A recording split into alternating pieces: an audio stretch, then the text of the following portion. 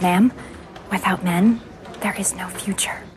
Jonah, come here and hold this stick. I'm making a fire. Dave, I don't know what that hand motion is, but fire making, you are not. Let's just go inside and hit the button to start my electric fireplace. I don't have time for that stuff, Jonah. I have to figure out how to grow crops. Are you giving up podcasting to become a farmer? Any chance you know how to hunt? I'm famously a sometimes vegan, Dave, and I feel like you're spiraling. Are you okay, buddy? I just saw Y the Last Man and I'm freaking out. Would I be useful in an apocalyptic scenario? Could I eat other people? I'm pretty sure I'm too much of a sweetie pie. I'm glad you're asking the big questions here, Dave. Technically, Y the Last Man is doing the asking. The show asks, are the only people who can save us girl bosses? This is Galaxy Brains, and today we're trudging through the wasteland to talk about FX's new comic book adaptation with comedian and host of the Bechdel Cast podcast, Jamie Loftus.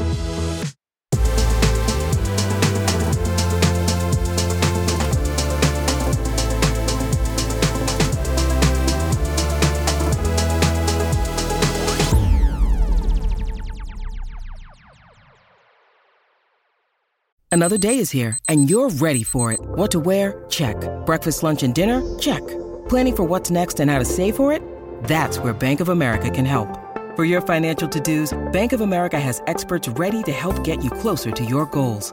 Get started at one of our local financial centers or 24/7 in our mobile banking app.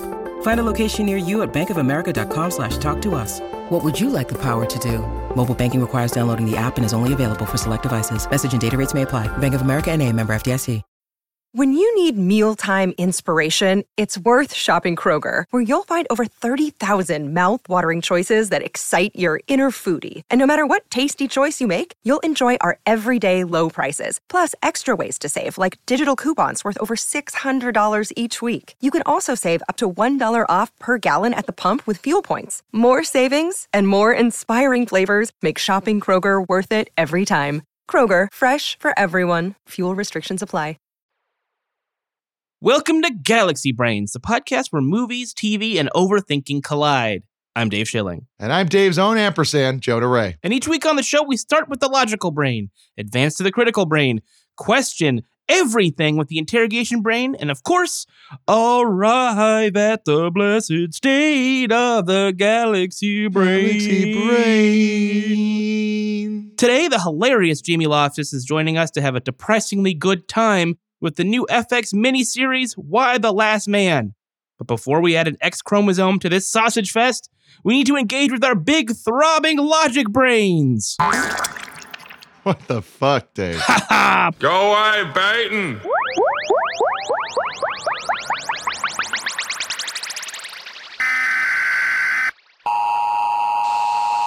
The following is a message from the emergency podcasting system. The following segment of the show is riddled with filthy, filthy spoilers.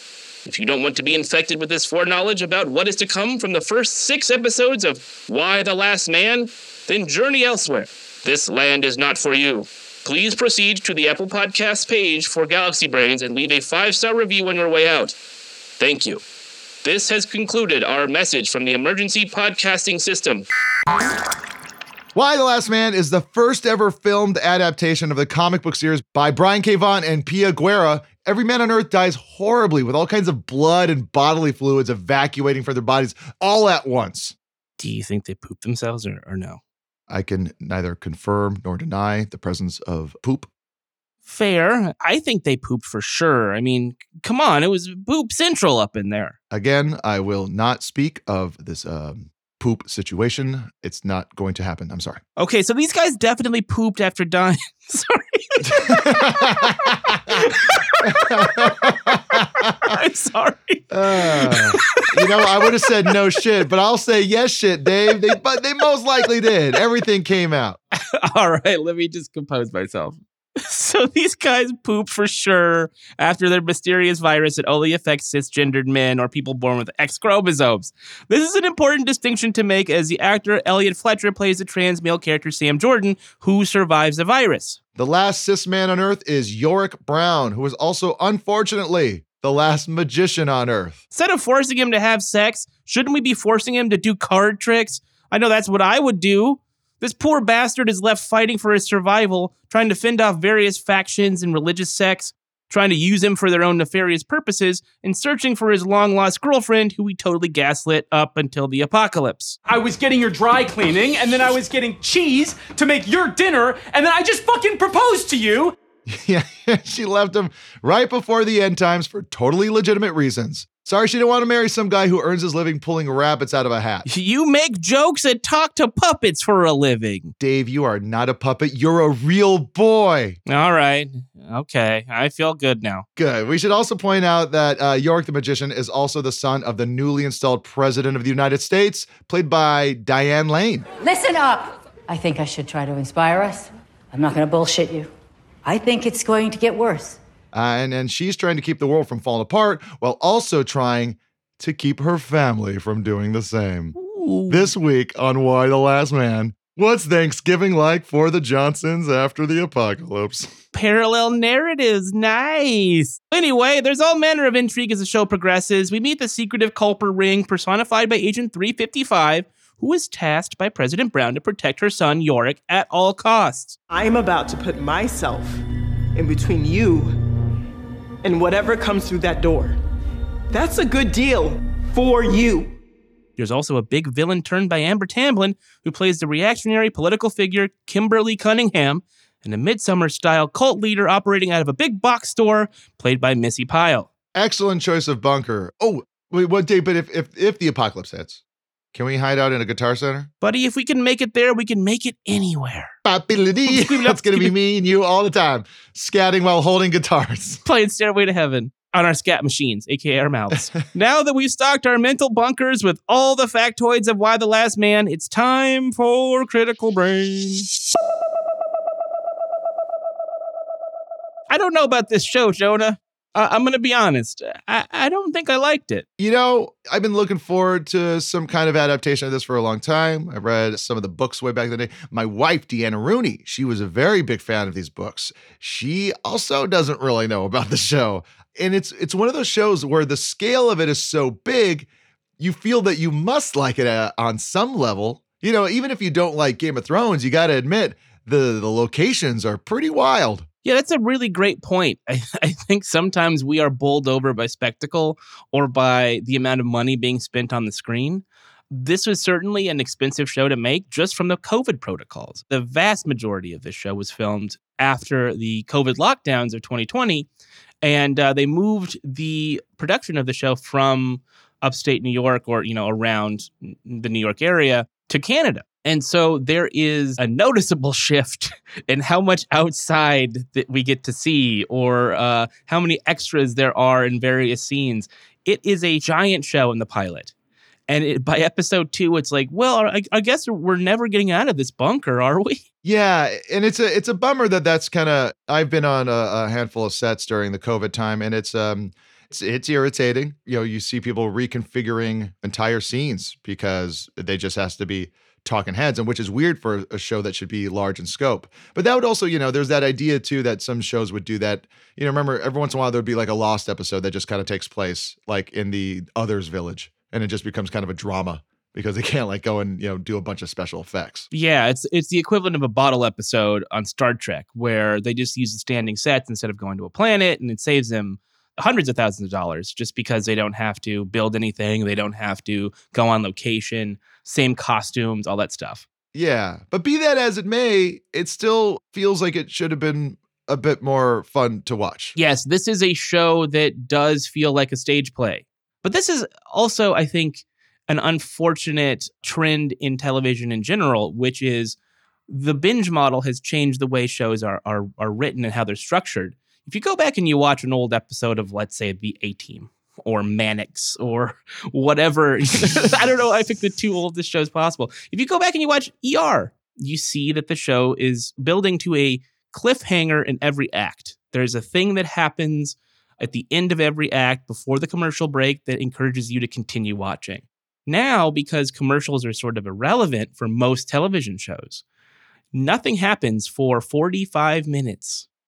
And then at minute 49, right before it hits the 50-minute mark, something amazing happens. And then you're left holding the bag, so to speak. And you wonder, okay, well, I guess I have to watch next week because this thing happened. You know, there's even a kind of a reference to this idea in Only Murders in the Building. I just watched the first 2 episodes of that. Yeah, and I might be into it. I'm excited to see where it goes. But there is that thing where, you know, there's no commercial break, but they do have an act break. And when they come back, they repeat what just happened.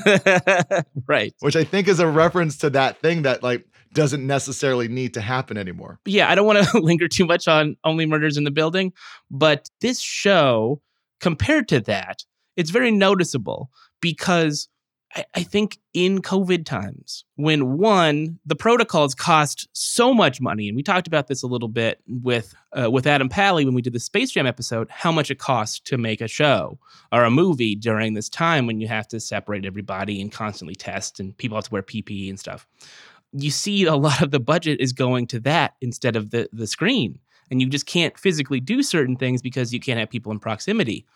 Only Murders in the Building was also filmed during COVID. I'm not sure if it was post-vaccine or not, but it was filmed during this period of time where things are very difficult to shoot. And it's better because the ambition, visual ambition, is lower.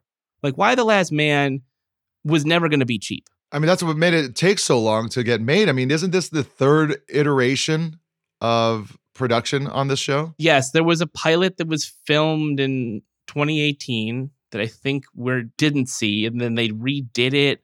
It's a whole labored backstory that I recommend that you Google because I don't remember all the particular details. But you can see that this was a difficult thing to figure out, and it's a story that demands a lot of visual pyrotechnics. A lot of stuff has to go on. It has to be a big budget production.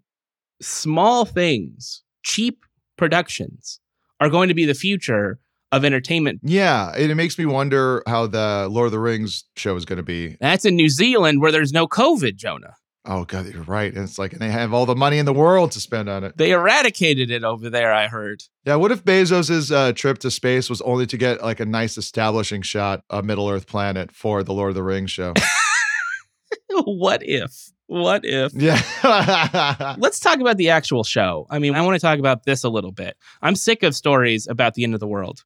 If I turn on the news, it's a story about the end of the world. Do I want that in my entertainment? I don't know. I know there are a lot of people who say, you know, everything can't be fun and games on TV. That's just going to anesthetize us to real problems. But I also don't want this grim, dark story of, you know, a virus burning through society. Because I had to live through that now. Yeah, I'm all for, you know, depressing shit. But at the same time, it doesn't feel like anything new to me. I don't know. At least like Walking Dead, there's this kind of practical problem solving that they eventually got to. We have to find a house that we can hole up in. Yes. We have to find gasoline. Yeah, we got to put up walls. That's the kind of like the survivalist kind of idea of the apocalypse, where there's actually kind of this hope. And maybe this show will get there eventually, but like I found it to just be like, yeah, just another apocalypse, just another daily apocalypse that I don't really need to see. You know, it's I had to drive up to Northern California, and there was smoke everywhere, and you know, we're living in it. I don't need to see it on TV. That's why I watch Ted Lasso. Well, we don't have to talk about Ted Lasso right now. God. Anyway, yeah, I don't want to be inundated with this stuff. That's not to say that I'm not going to see, you know, Dune, that I don't love Blade Runner. Like, there are stories about the end of the world that I find compelling. This is almost too absurd. But you have two choices with an absurd situation like this. As a creative person myself, as a writer myself, this is what I see when I think about this idea. You either go incredibly serious, which is not this show. This show still has all kinds of like science fiction conceits and whatnot. I'm talking about serious, like, what if this happened? What are the practical concerns? How do we, you know, operate a generator? How do we keep the roads clear? How do we continue society? So then it's just like the West Wing, but without men. I could do that. If the start of the second episode is like, we got to talk about infrastructure, and everyone's like, hurrah! Exactly. Yeah, like the sewers are full of shit. And I don't know why I keep thinking about shit right now. That's what came out of all the dudes. Yeah, exactly. Shit. That would be great. I would be into that. Other version of this show that really could have worked. If you don't want to go super serious and really make it about the fact that there's too much shit in the sewers, is a comedy. Wow. I mean, you got a pet monkey? Yep. He's got a pet monkey. He's a magician named Yorick. He's the only cis male left on the planet, and everybody wants to fuck him. What a story that could be if it was a comedy. Now it's a story that is about gender politics and all that stuff, but it's funny. It's satirical. Who would you cast, Jonah? Let's say this is the funny version of Y the Last Man, directed by Todd Phillips. Who is playing Yorick? Tim Robinson from I Think You Should Leave and Detroiters. You gotta drive! Not everybody knows how to do everything. Driving isn't the only thing. Just move your car! That would be amazing. Ampersand! Ampersand, get over here! I told you I'm tired of fucking. This hat is cool. Everybody says it was cool. I'm the last guy. I'm the last guy. I would be so happy if that was the case. Yeah. Who plays his mother? I'm going to have to go with Anna Gasteyer. Anna Gasteyer from SNL, I think would be a great choice for the president. I can't help but notice, Pete, your balls are a little misshapen. She's so good at like playing that condescending upper class kind of, snark. And then who plays Agent 355? I want to kind of keep it in the Detroiters family, so I'm going to say Amber Ruffin. I think Amber Ruffin as a super spy would be so funny. And I was like, what?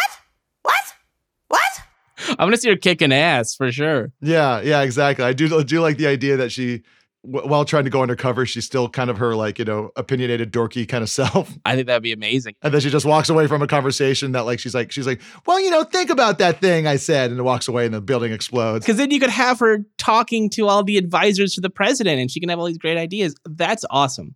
I will not tell you who I want to play the mother because I mentioned this in our interview. So you had to listen to the rest of the episode, everybody, if you want to know who I picked. That's how you do an end of the act cliffhanger, motherfuckers. That's right, baby. We should talk a little bit more about the mothers before we continue on this journey through Hades. Because, as you know, we like to talk about parents on this show. Usually it's dads, but guess what? They're all dead this time. Well, Yorick could be a dad to Ampersand. Yes, and in a way, he is the father of humanity, really, Jonah, because he will be planting his seed wherever he roams. A new inbred future for the world. This is a prequel to Idiocracy, is what we're watching right now. Go away, Baton! Yeah. But since there are no dads yet, we're going to focus on the ladies tonight with a segment we call Galaxy Moms.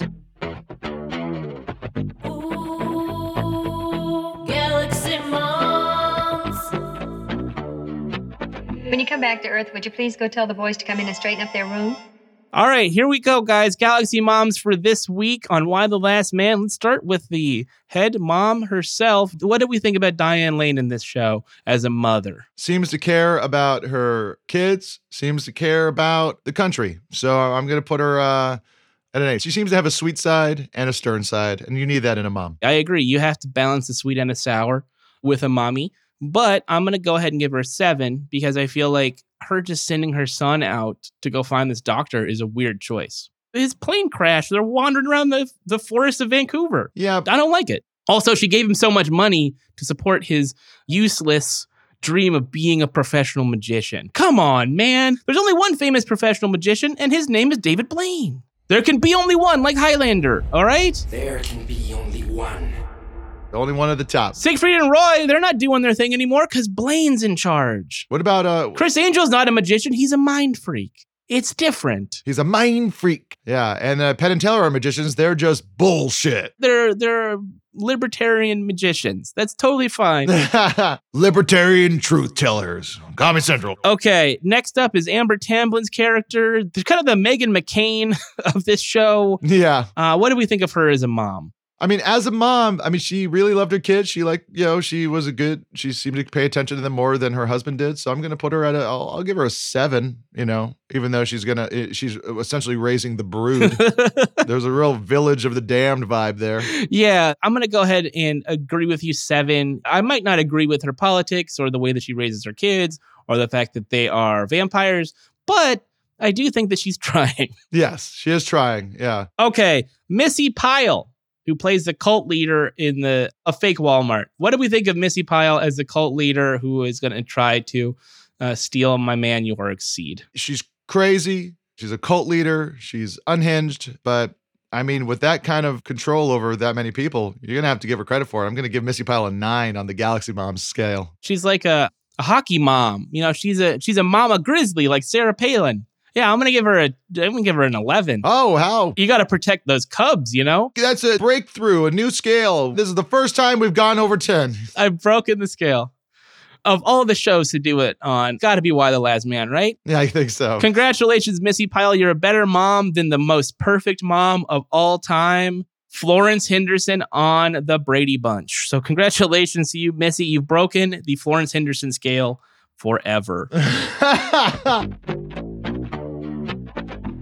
Well, this is a show about women. This is a show about women who are bosses, girl bosses. And I think what this show really is trying to say is that the only way to survive in this world, Jonah, is to let ladies run the thing. You know, let the women be in charge. Women shall inherit the earth. That is what this story is telling us, that this is the answer to all of our problems. Let's kind of break it down because, you know, I've been thinking a lot about this exact thing. There's a version of the story that could have been very, you know, hashtag girl boss centric. A worse adaptation would have slapped a glossy veneer of bright power suits and painted nails on a story where all the men die and the women get the world back in order quickly with the snap of their finger and still have time to make a TikTok about 3 ways to meal prep. But instead, this show offers a far more complex view of gender, and it reinforces the difference between sex and gender, and really is a vehicle for the common humanity we all share regardless of our gender. I think the show might prove that girl bosses could be our salvation, or maybe they'll be our downfall.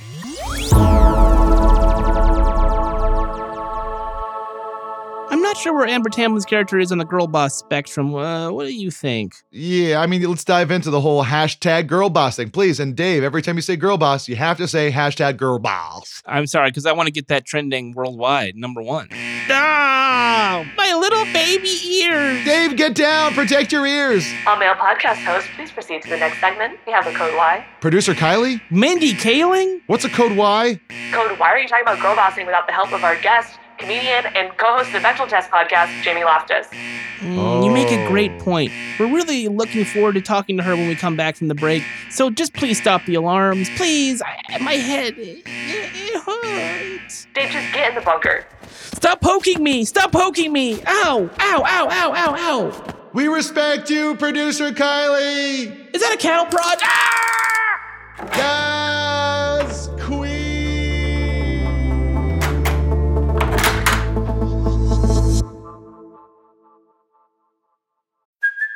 Hey, it's Kaylee Cuoco for Priceline. Ready to go to your happy place for a happy price? Well, why didn't you say so? Just download the Priceline app right now and save up to 60% on hotels.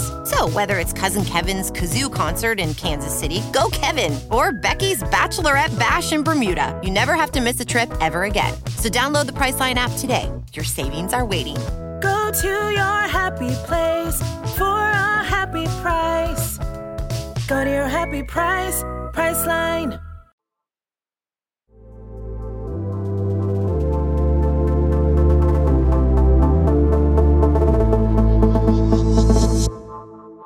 Welcome back to Galaxy Brains. We have gaslit, gatekept, and girl bossed our way to the top of Why the Last Man's gender-based apocalypse, and now it's time to call in the big guns. Producer Kylie has let me out of the mental bunker and released me into the custody of today's guest, comedian, and host of the Bechdel Test podcast, Jamie Loftus. Welcome to Galaxy Brains. Thank you so much for joining us today. It's always a pleasure. Oh, it's so nice to be here. I do feel like we're constantly bumping into each other in professional settings all the time. So it's nice that we get together and just have a chat. It's true. Just chat about some, dare I say, content. Dare all day, I say. Why the last man? Why is a good question. Why? But more to the point, is this show pro girl boss? That's a good question. I feel like the morality compass and the politics of this show are so extremely all over the place that I have no idea idea. Like, I think that ultimately with like Diane Lane's character, it is pro girl boss, where it seems like everyone is, I don't know. I mean, it's like ultimately is that character is just like upholding American systems of oppression, and everyone's like, yes, girl, you rock. Not everybody can eat food. Sorry. That is what it feels like. Right. Decisions need to be made. I don't know. I don't know. What did you think? Jamie, we brought you on to tell us what to think. I do feel like that is intrinsic to the premise, right? Yeah. This is a story about women inheriting the planet. Of course, it's called Y: The Last Man, and it's about the guy more than it is about them. I wasn't familiar with the source material at all, and I like did some reading on how this series made an effort to be less binary and like all this stuff that it's like, okay, there was thought put into this, but it still revolves around a like goofy man child. It's so absurd to be, who is like nepotism. Yeah, I'm glad you brought this up because this was really bumming me out when I was watching it. He is so obnoxious, Yorick. He sucks. I'm like, are we supposed to hate him, or are we supposed to be like, wow, I really see myself in this guy? Like, I honestly couldn't tell. That is frustrating about this show. It doesn't really come down on either side of whether or not we're supposed to be sympathetic. I believe it's episode 3 or 4. He says something about like, I'll help you, Mom, save the human race. But first, I have to find my girlfriend/fiance who doesn't want to marry me at all. But I'm going to pretend that she does. But he's lying about that. He's lying about this. He was gaslighting her in the first scene with him together, where he's like, no, don't you want to be married to me? And she's like, I don't think I want to do this right now. Or like having second thoughts, just needing to compose herself. And he's pressuring her into this. So I don't know if he's supposed to be a character that we despise because of how juvenile he is and how self-involved he is. And this is kind of like a satire about masculinity in the 21st century. Or if we're supposed to think this guy's cool. At least the people on the show are acknowledging how immature he is, like pretty regularly. But like that scene with his proposal was so frustrating, where it's just like no self-awareness, where he's like, what, you don't want to marry a nepotism magician? And you're like, yeah, nobody wants to marry a nepotism magician. It's amazing that you were dating someone. You know, the screenwriting trope of save the cat is a very popular one with a lot of aspiring writers. And he doesn't save a cat, he saves a monkey in this. And this is the only character he seems to have any real affection for, is the monkey. Makes you think. It's so bizarre because it's like I found the girl boss characters frustrating, but even they are supporting characters to like the biggest doofus in the world. Well, let's talk about girl bosses a little bit more, because I don't want to talk about this doofus much longer. To your knowledge, as someone who is, I think, an expert on the term girl boss and who wrote and performed a really wonderful one-person play, performance art piece, I don't know what you call it, Boss Who Is Woman, really good. If you didn't see it, you blew it. You really blew it. So you created this character that is essentially, a parody of girl bosses. So I think you know the term really well. Where did it come from exactly? When did this really start to get used in the lexicon of the popular culture? So to my knowledge, girl boss was a term invented by Sophia Amoruso, who was, I think, most famously founded Nasty Gal. Yes. Which is like a clothing brand that started with her just kind of scamming on eBay. And like that was the whole start of it. She published a book that was basically like a self-help book for women who wanted to succeed as capitalists, and called it #girlboss. And it kind of went from there. But I feel like it went on to encompass the like Sheryl Sandberg, like lean in ethos and stuff like that. I feel like it's always been led by middle class or above white women trying to teach other women how to succeed under capitalism by using the same techniques that men traditionally would.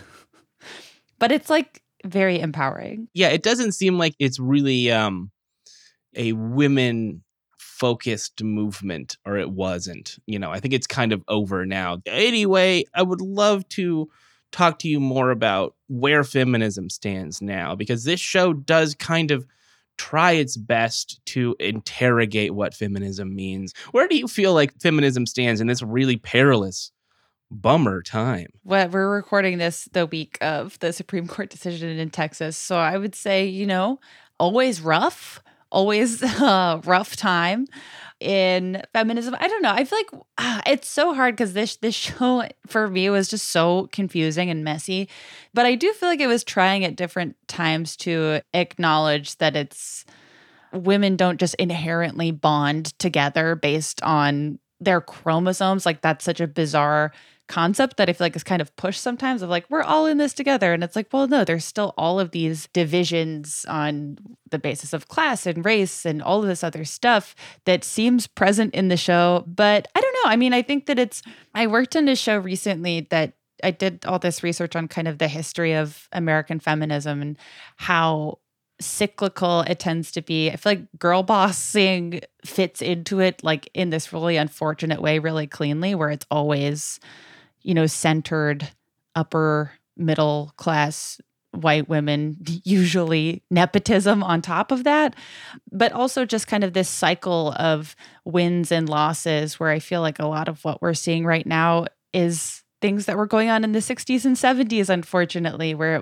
it's still fighting for abortion rights and still trying to be more intersectional in feminism, but not seeing that really reflected in policy and not seeing the coalition building that's necessary to actually push forward. I don't know. I feel like I'm feeling very negative this week about everything. I think it's fair to feel negative right now. I don't know. I was talking about this with my podcast co-host Caitlin Durante the other day, where we were kind of reflecting on how we were feeling when the Me Too movement started, how there was all this rage and energy, and it really felt like this was all going somewhere. And then just through reading other authors from past waves of feminism, how there's always a moment where it's this is going to change everything. And then fast forward 3 or 4 years and it's just kidding, everyone. We're still fucked. But I don't know. I mean, the one thing that I've been kind of encouraged by is an increased awareness of intersectionality, and coalition building online has been really great. This is an important point. The show tries really hard to make it seem as though this kind of calamity would level the playing field, so to speak. Right. There's the president's aide who her husband dies, her son dies, she's lost everything. She can't get into the bunker where the government has holed up. And so now she's brought low by this calamity. But we're going through a pandemic now in real life. An actual virus is circulating. Yeah, so I'm like, who wants to watch a show about a devastating pandemic right now? But the show says, oh, everything's going to be the same. People are going to be on a level playing field. But in truth, in the real world, this pandemic has only reinforced the divisions and the inequalities and all of the things that make life hard to live. I mean, if this actually happened, let's say all cisgendered men died and we were left with, just women, trans men, and a variety of other people that aren't cisgendered men, would it be anything like this TV show, or would it be completely different?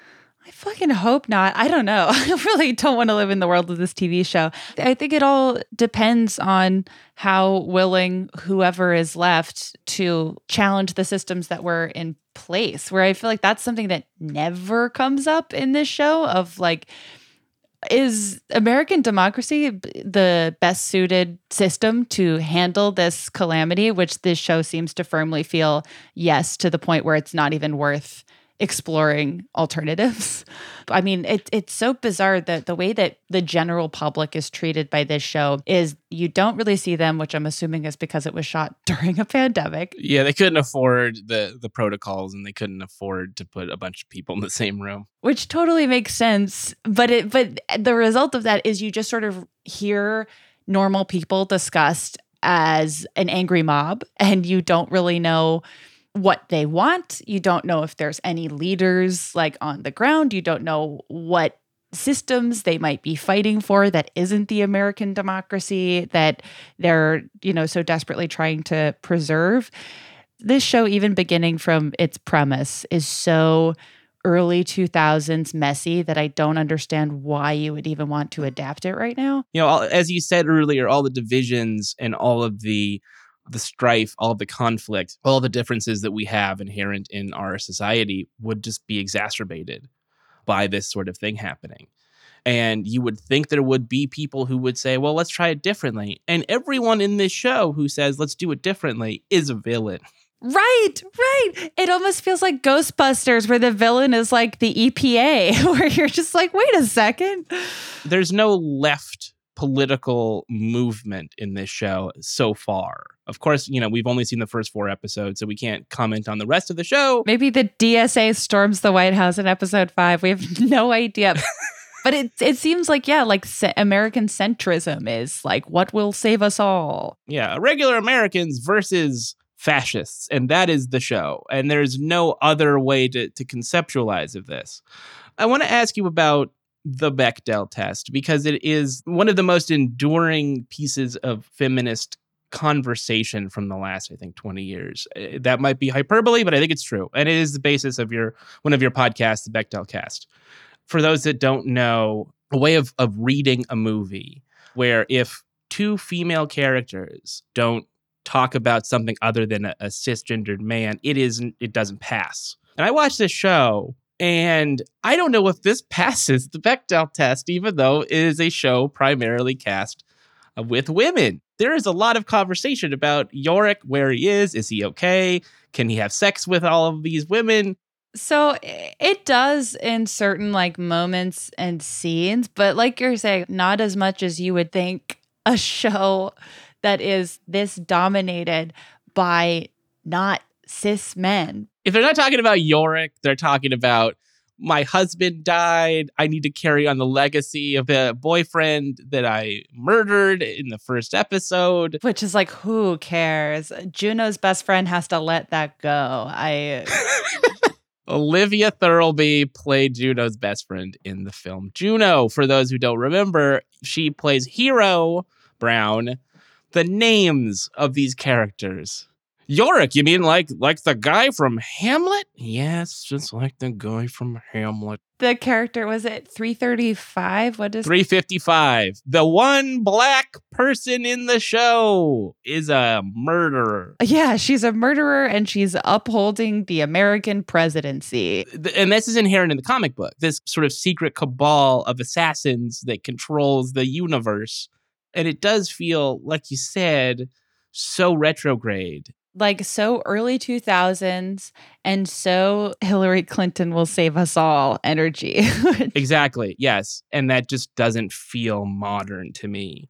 One final question. Let's say, hypothetically, there was a calamity and we had to pick a president, and it had to be a cisgendered woman who, historically or current day, would you pick to be the president? And you cannot say yourself. Okay, women who could handle the job of American president. I think Catherine Hahn would have a fun time. She'd be open bottles of Chard left and right. What are her politics even? It could be interesting. Who else? I guess my mommy would do a pretty good job. There you go. She could hold the fort down for a week or so, right? There would be way more fun dive bars that people could afford to go to. Because according to her, there's not enough fun dive bars with affordable drinks. I think you've stumbled into the best possible solution to this problem. And that is, everyone gets to be president for 1 week. Oh, that would be fun. It's the Andy Warhol principle being executed at its highest potential. Everyone would get a shot. The world would just rise and fall with each passing week. I just don't trust anyone with power, I guess. This show is such a bummer in that way, where you're like, yeah, no, I get it. We can't trust anyone under capitalism. But it just seems a little bit aggressive to execute it in this way. It is a stark reminder that human nature knows no gender, no sexual orientation, no race. It is just how we are Regardless of what we look like or how we identify, we are all... We're all going to hell. Going to hell. I will wrap this up by saying what I've been saying about this show since I first watched. If this had been a comedy, it would have been one of the funniest comedies of the last decade. Absolutely, yeah. All the pieces are there for this to be a comedy. Every cisgender man dies, except for one. And he's a complete doofus. He's a total loser. He's Seth Rogen. Literally, yeah. Seth Rogen plays this character with a monkey. His mom is Mary Steenburgen, and she's the president. And she's like, it's 9 o'clock in the morning. It's time to get up. You got to go have sex with somebody. And then it's just like this goofy kind of comedy that you would see in the mid to late 90s. Mm-hmm. That's not what we got. We got this grim, depressing story about rotting corpses, and it's got a monkey in it. It would be so much funnier if it was a goofy comedy. And I feel like more people would want to watch it, honestly, if it was like what you were describing, where it's like if you're going to make a whole series about a devastating pandemic, you can't make it also very punishing to watch. Like, people could just walk outside. On that note, maybe we should go take a walk outside and forget about Y the Last Man. Jamie Loftus, thank you so much for joining us today. This was a pleasure. I'm glad we could commiserate about this show and the state of the world and hopefully cheer each other up a little bit. Girl bosses will save us, Dave. Girl bosses will save us. So far, so good. So if you are a listener and you haven't heard Jamie's brand new podcast, ActCast, go out there and subscribe to it right now. It is so good. It is about the history of the Cathy Comics, the creator of the Cathy Comics, and the history of American feminism in the 20th century. So I highly recommend that, and Bechdel Cast, and everything that you do. You're a special, unique talent, and I'm really glad you could join us today. Thank you so much. Thank you for having me. You're very welcome. This week, we wrap up the show with our very first returning Galaxy Brain take from one of our listeners. Here's Sam from Chicago, again, with another weird take. Hi, Dave and Jonah. It's Sam from Chicago. I am really glad we don't have to fight. That would have been a big bummer, and not to mention an issue of scheduling.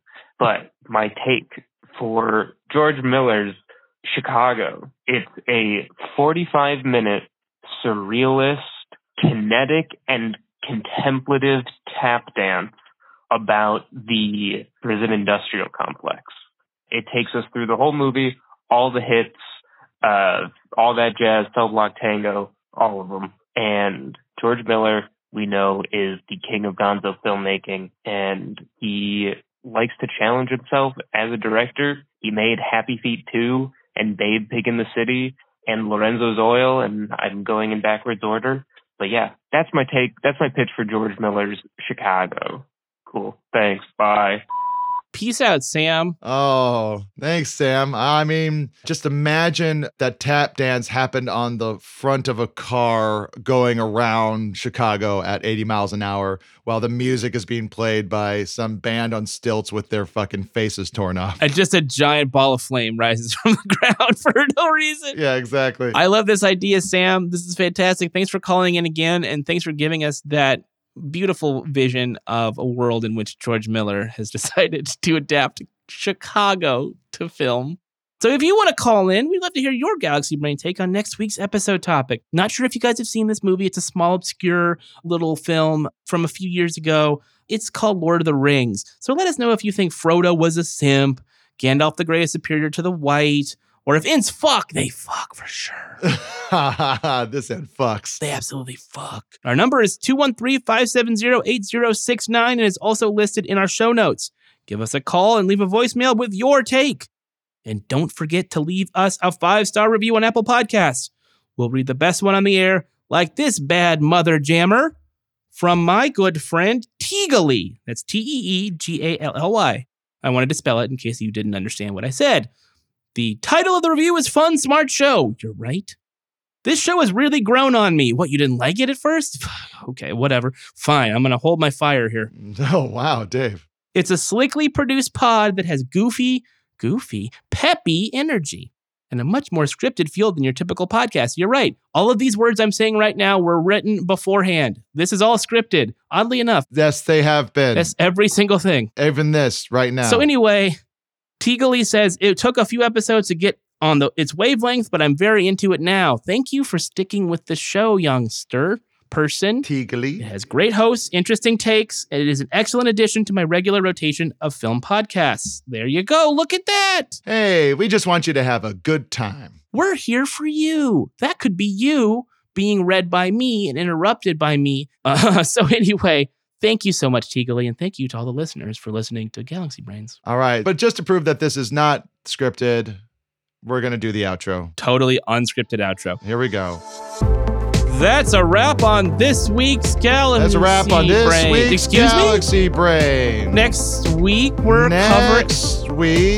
are covering the 20th of Lord of the Rings. Jonah, Lord of the Rings. It was great to have you back until this point. It was really tough to have you gone, but now I remember what was so frustrating about you. Oh, I like to have a good time with my friend? Yeah, exactly. But at least you're here, Jonah, to share the load. Remember that from Lord of the Rings? When Samwise was like, share the load? Where you go, I follow.